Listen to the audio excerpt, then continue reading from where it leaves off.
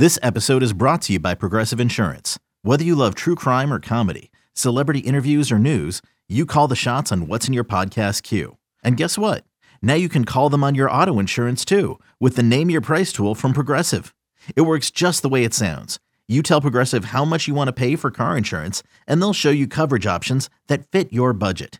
Get your quote today at Progressive.com to join the over 28 million drivers who trust Progressive. Progressive Casualty Insurance Company and Affiliates. Price and coverage match limited by state law.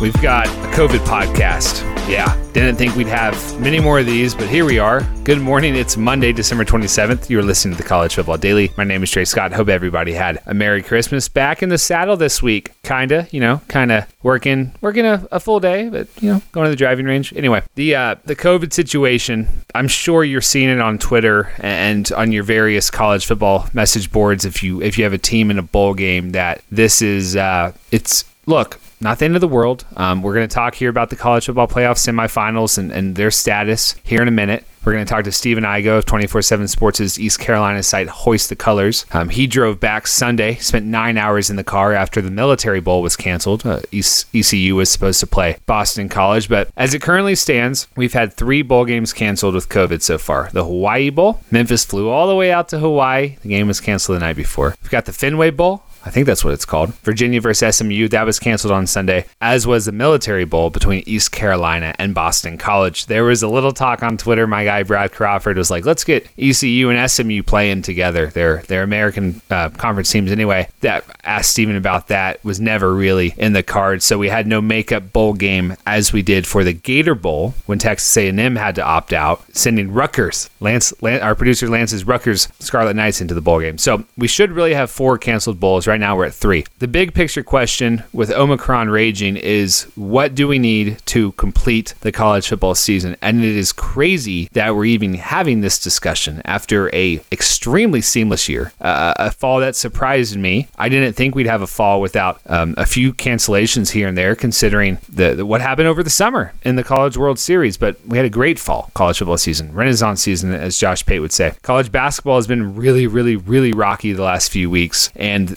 we're expecting that to be rocky all the way through February. College football really, at the end of the day, for this season to be fine, it needs to have 2 semis be played and a national championship. My problem with all of that is the college football playoff management committee, their policies scare me a little bit in letting that happen seamlessly. So let me just tell you what those are. And if you don't know what they are, you'll learn something. If you know what they are, press the fast forward 15-30 second button a few times and you'll get to my conversation with Stephen Igo. The playoff semis, if one team is unavailable to play, then that's a straight up forfeit and the opponent would advance to the national championship game. If both teams in the same semi, the Cotton and Orange Bowls, are unavailable to play, then the semifinal game would be declared a no contest and the team winning the other semifinal game would be declared the national champion. If 3 teams are unavailable to play, the semifinal in which 2 teams are unable to play would be declared a no contest, and then in the other semifinal game, the team unable to play would forfeit the game, and the opponent, who didn't have to play anybody, would be declared the college football playoff national champion. Would that team even want the trophy? I mean, give me a break. What makes this all the more ridiculous? Let's think about this for a minute. 2 weeks since the season really ended for the regular season, maybe more, depending on, no, more than 2 weeks. I'm being generous. The college football national championship is not played in Indianapolis until Monday, January 10th. They say they'll play that all the way up until the 14th of January. Is there not any leeway to move back a New Year's Eve semifinal a few days? Do the teams need 10 days to prep? Really? I mean, we've got makeup bowl games happening in the Gator Bowl, and we can't possibly fathom the idea of having a makeup Cotton Bowl? I really hope it doesn't come to it. I mean, especially considering that the Fiesta and the Peach Bowls, a few of the other New Year's Six Bowl games with no playoffs implications this year, those games, the committee announced that they would work with ESPN to try to reschedule those within a 7-day window. So they'll reschedule the Peach Bowl, but let's say Georgia's COVID issues. Let's say George Pickens, we know he's in COVID protocol. JT Daniels, we know he's had, I believe he's in COVID protocol or was a few days ago. Let's see that Georgia's got a big problem. All of a sudden, Georgia has to forfeit, puts Michigan in the national championship game. this is silly, and that's not even to discuss. I don't really even want to discuss the discrepancies of testing the vaccinated players or asymptomatic players or just team-wide testing, or the fact that most teams,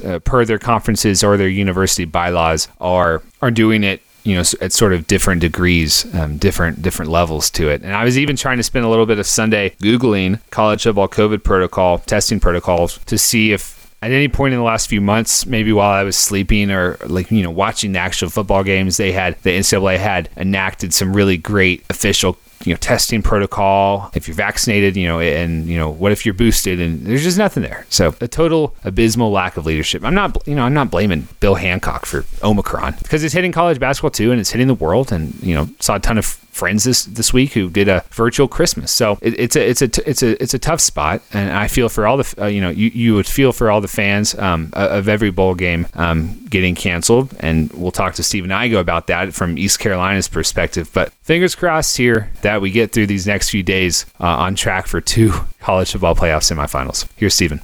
All right, Stephen Igo joins us right now. A very tired Stephen Igo. Almost all day in the car as we sit here on Sunday afternoon and talk, Stephen. And you never really got to your initial destination in Annapolis because of the cancellation of the bowl. Just tell us, I think people are, and the story sucks, but I think people like to hear stories, or at least, interested in stories like this. So tell us a little bit about your travel diary today. Yeah. What a day. Woke up at 6 a.m., wanted to hit the road by 7. From Greenville, North Carolina up to Annapolis is about 5 hours without traffic, with holiday traffic, around 6 hours, probably at least 5.5. So got to around an hour outside of Annapolis. Had just crossed into Maryland, or was about to cross into Maryland, when I started getting some texts, some calls that the game was in serious jeopardy. And then I pulled off to the side of the road, was conversing with some of my sources, and ended up confirming, that I heard that there was going to be an emergency ECU football team meeting around, let's see, gosh, it's all a blur at this point, but I guess around 10:30 or 11 a.m. or so. And then around that time, quickly got the news the game was canceled, confirmed it, put it out there. And then at that point, it was deciding, hey, I got 2 hotel rooms booked, 2 nights in Annapolis. If I could get the full refund, I was just going to go ahead back, because there was no reason really to be there. Ended up getting the refund, drove back. So spent 9 hours total on I-95, never got to Annapolis, Maryland, which is what the ultimate goal was due to the cancellation of the game. So a very frustrating day for me, but more importantly, everybody involved in the game. Yeah, your website, Hoist the Colors at 24/7 Sports, that you do a great job with. This is like the most COVID of all front pages. We've got the headline Military Bowl between Boston College and ECU canceled. But then you had some great content, man, about like bowl game pre-run, 3 keys to a bowl game, VIP on like who's got the edge, a story on 5 ECU players who need to be at their best for ECU to win the Military Bowl. This one really stings for East Carolina, because did I read correctly that it had been since 2014 that they had played in a bowl game? Yeah, 2014. It has been a major struggle for the football program really ever since firing Ruff McNeil following the 2015 season, controversially so. Then they hired Scotty Montgomery. It just went into a tailspin as a program, and finally have kind of resurrected things, or at least gotten things back on the right track under the 3rd year of head coach Mike Houston. And they have a very young team, so for most of the roster, they'll get another opportunity to play in a bowl game. But there are a handful of seniors who, 5th and 6th year guys with the COVID deal, that this game really meant the world to them. They kind of stuck around, didn't transfer, just to kind of see through the turnaround of the program. And to be able to get the Pirates back to a bowl game, but not to be able to play in the game, thinking all week up in D.C. the team has been thinking they're about to play, an ACC team, get a chance to make a somewhat of a national statement on a national televised game, and to have that taken away really from things out of their control, because it was Boston College's decision to pull out of the game at the end of the day, which made it that much more sour for ECU to take. And so very frustrating for those seniors. I heard that there was definitely tears in their eyes, as Coach Houston told them this morning, which made it a very difficult and somber meeting. Yeah, let's get into the COVID of it all. So Boston College, I saw on Twitter, had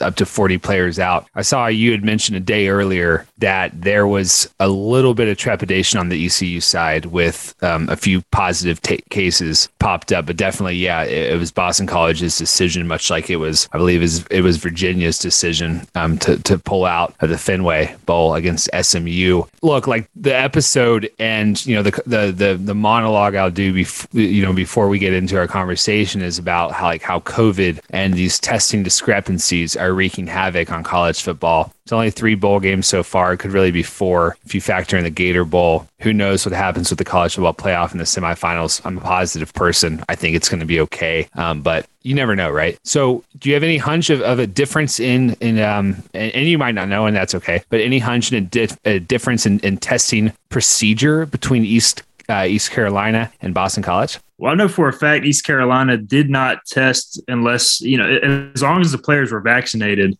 and guys did not have symptoms, they were not tested. Now, even if you were vaccinated, if you displayed symptoms, those people were tested. Also, close contact. So one of the first guys that tested positive for ECU, his roommates were tested as well. One of them came back positive. I think this was either right before they took the trip up to DC or right around then. Those 2 players ended up not being around the team. And then from that point forward, I think they had some support staff test positive, but there were only 5 total cases on ECU. So at least that were tested. So everybody that was vaccinated and was not showing symptoms was not tested, from my understanding, on ECU side. Now, Boston College's side, I don't know for sure. I do know that I'd heard yesterday on Saturday that they had a handful of positive cases. Don't know the fallout from that in terms of did they test everybody after that? Did they only test symptomatic people? But from what I can gather, Boston College's issue was not only the guys who were out with COVID, but also they had a significant number of players, especially on the offensive front, that opted out, weren't going to play in the bowl game, plus injuries. And I think you total all that together,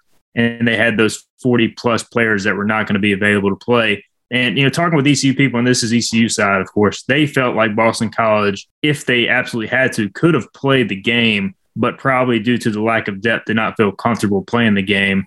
Maybe did not feel confident in what they would have had out there on the 27th if they were able to suit up. Was there ever a point in time before it got shot down that ECU and SMU could ever play in a makeup bowl game? From my conversations with sources at ECU, that was not brought up due to the dates of both games being in the days to come, and also the turnaround it would needed with both schools already being on the road, already preparing for other opponents. They didn't want to keep those schools on the road, take another week to prepare, take the expense of doing all that. And then also, if you do all that and then you have more COVID issues, then you just wasted even more money. So I think it was just kind of a decision, at least on ECU's part. I know that they just wanted to say, hey, we gave it our shot with the Military Bowl. It didn't work out. Our season's over. So I know ECU is not planning to play another game.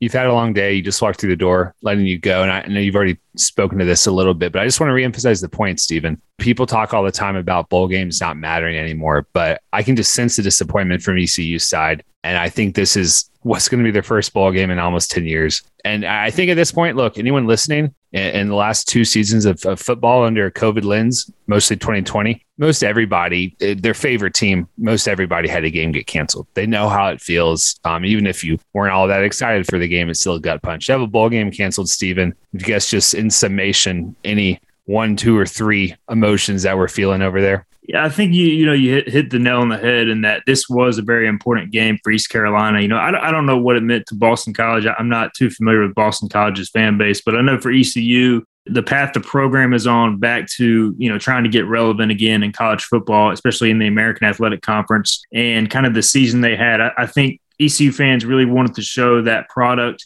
on a national stage on ESPN and in a good time slot on a Monday that a lot of people have off work, 2:30. A lot of people would have been watching this game. Unfortunately, it gets canceled. And, we touched on the players, but also the fans. ECU fans, it's one of the best fan bases in the group of 5. I think you can go to hoistthecolors.net and see the support we have there. And it kind of speaks for itself. So, and as we were going up 95 to Annapolis, I can't tell you the number of Pirate flags, license plates, all that stuff that were making the trip along with us to cover the game. So many fans on the road, the game was important to them.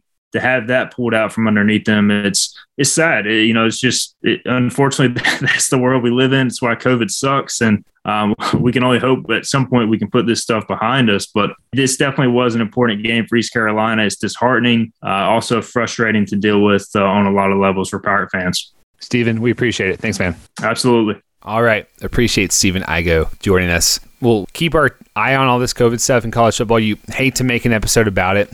Especially I hadn't done an episode in a week. Hate to make the monologue all about it. But feel got a PhD in COVID college football podcasting last year, so have a little bit of a ledge to stand on and a little bit of an opinion about it that I think is fair. So anyway, our producer is Lance Glenn. My name is Trey Scott. Thanks again for listening to the College Football Daily. We will talk to you on Tuesday.